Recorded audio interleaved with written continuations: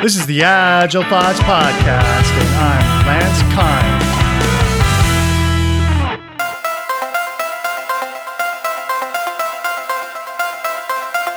I'm Jim Benson from Modus Cooperandi and Modus Institute.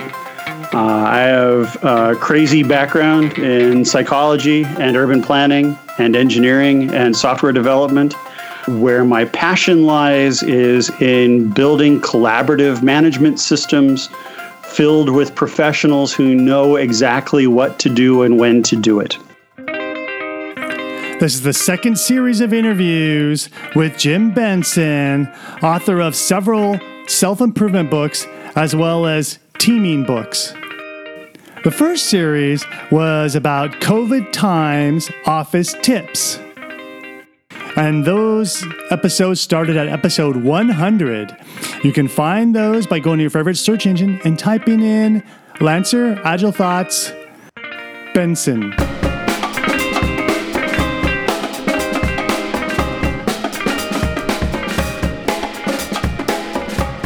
The current work that I'm undertaking is based on the original idea of Modus Cooperandi, which is my company. And our tagline has always been performance through collaboration. Every time I've worked with a team, for as long as I can remember, I've looked at what our goals are. I've looked at what stumbling blocks we have to get to those goals. And I've looked at ways that we can truly collaborate to get the work done. So most companies and teams tend to stumble when they divide work up amongst people. So even though Agile likes to focus on the team, almost every Agile software development team I've seen, people take an individual user story and they go off to be a craftsman. And there's a million reasons why that doesn't sit well with me, but just to focus on the collaboration one, there's a reason why pair programming works. And it works because the moment that you put two more eyeballs on something while it's being created, the speed at which you create it increases, and the quality of the thing that has been created also increases. You get less rework, it takes less time to do, and it can feel longer because you have other conversations, but the amount of typing that you're doing is drastically reduced. And I have proven this in two notable situations that involve no coding whatsoever. The first was working with researchers at the World Bank.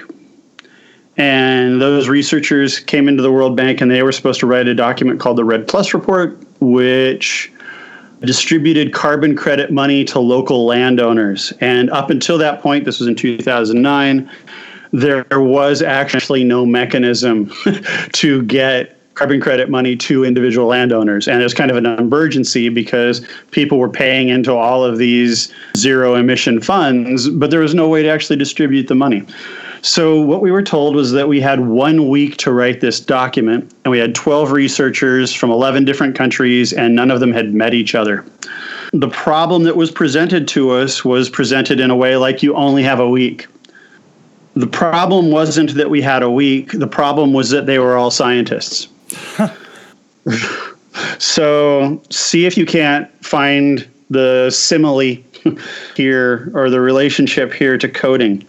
If you give a scientist, especially a social scientist, a typewriter or a keyboard and tell them to write, they will write everything in their head because their definition of perfection is telling you everything I know.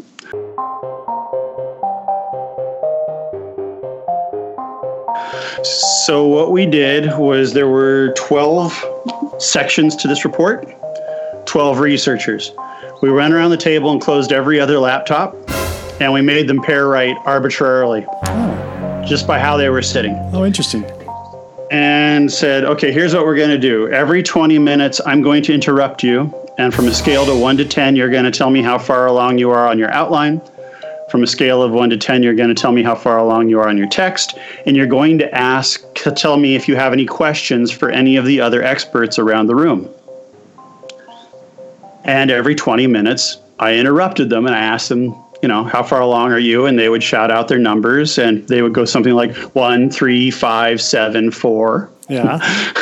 And then they would get all excited because they were like scientists and they knew that they were learning. They didn't feel like it was a setback. But they also started asking each other questions. And slowly but surely throughout the first or second day, they would ask each other questions without me prompting them. And then by the third day, I didn't have to interrupt them at all because they all had Google Docs open. They all had each other's parts open, and they were just talking and writing, and they were basically mob writing this entire document.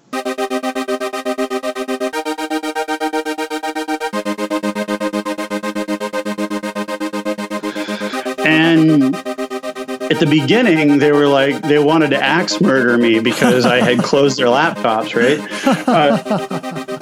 But in the end, we finished about 90% of the document. They had to polish up some stuff in the end and go fact check some things, but the document was about done. And the problem was never that we didn't have enough time. The problem was the definition of perfection. The product delivery specification was never clear. Therefore, the individual professionals were going to say everything that they possibly could. And so when you're building any system, this is where the collaborative management book comes in, we like to look at, what is your deadline, and acknowledge that deadlines actually exist, and don't try and hide from them. But to say, no, really, the deadline exists, and we, at the beginning, are going to have to figure out what is complex in this system. And then we are going to figure out, do we have the resources and the wherewithal to eliminate or reduce that complexity? Do we have the resources to eliminate and reduce the complexity? Okay. Of the complexity of the problem they're solving, or the way they work together? Everything. Oh, okay. Let's take the other example, which is similar but different. 23 researchers working as an adjuncts to the UN Development Program to write the Human Development Report in 2010 in Vietnam. They were a distributed team. They were located all over Vietnam, and 2 of them were outside the country. Every so often, we could bring them all to Hanoi, but by and large, they were fully distributed. Also, largely unknown to each other at the beginning of the project. So what we said was, hey, here's what we're going to do. We're going to, again, use Google Docs. And you are going to, every morning, before you write your section, again, 23 people, 23 sections.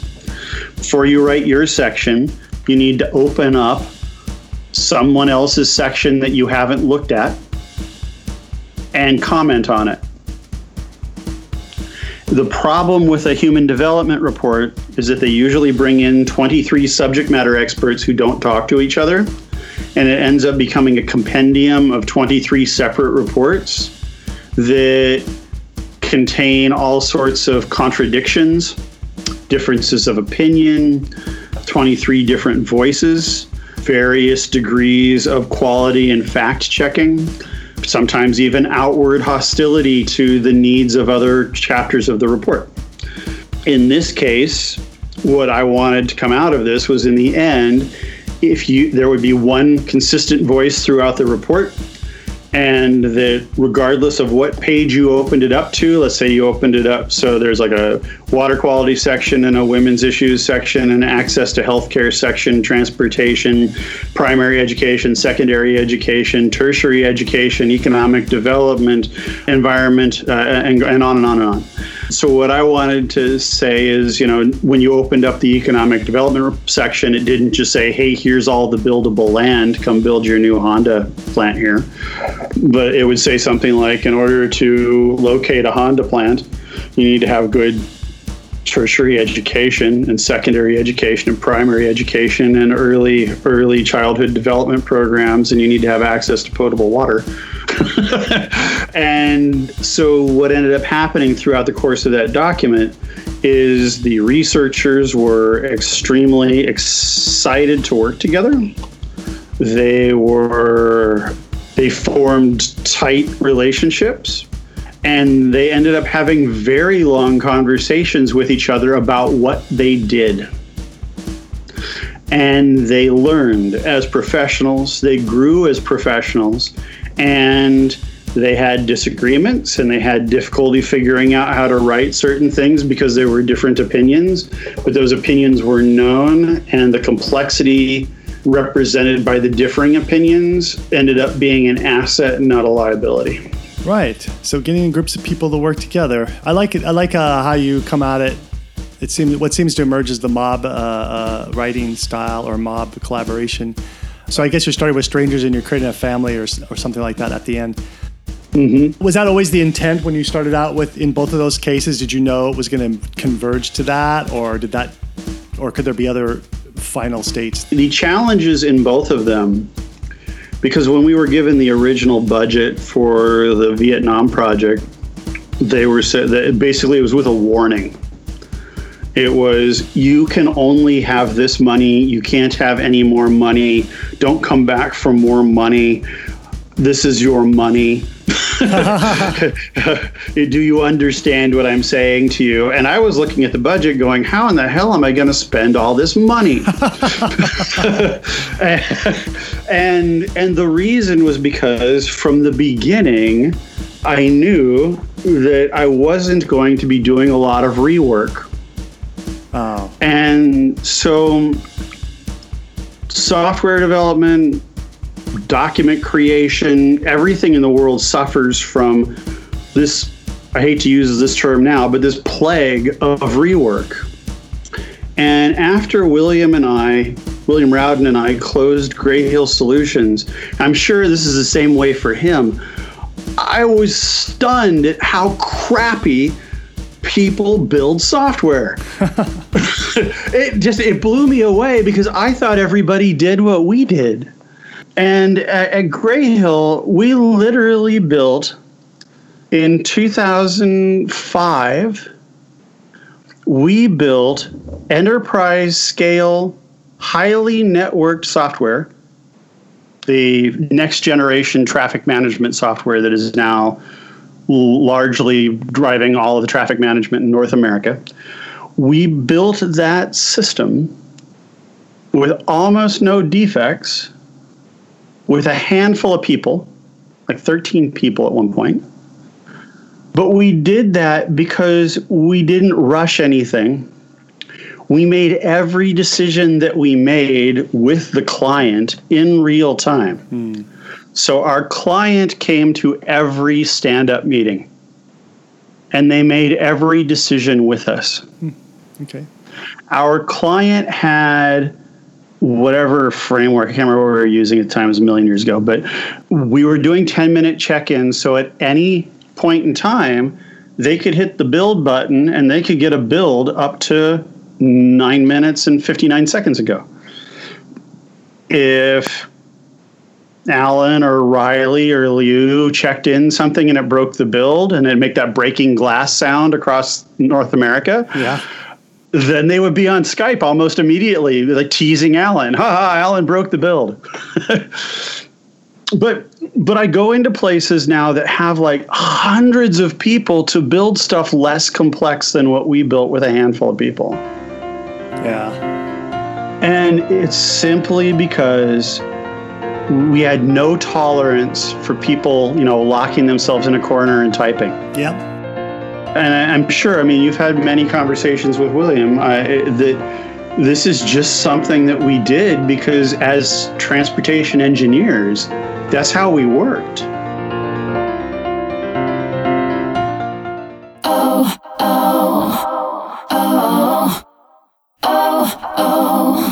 Agile Thoughts wants your help. However you find our show, be it through iTunes, Stitcher, or any of the other podcast aggregation systems, go ahead and leave us a review. Click some stars. And that will help us grow the show. Thank you.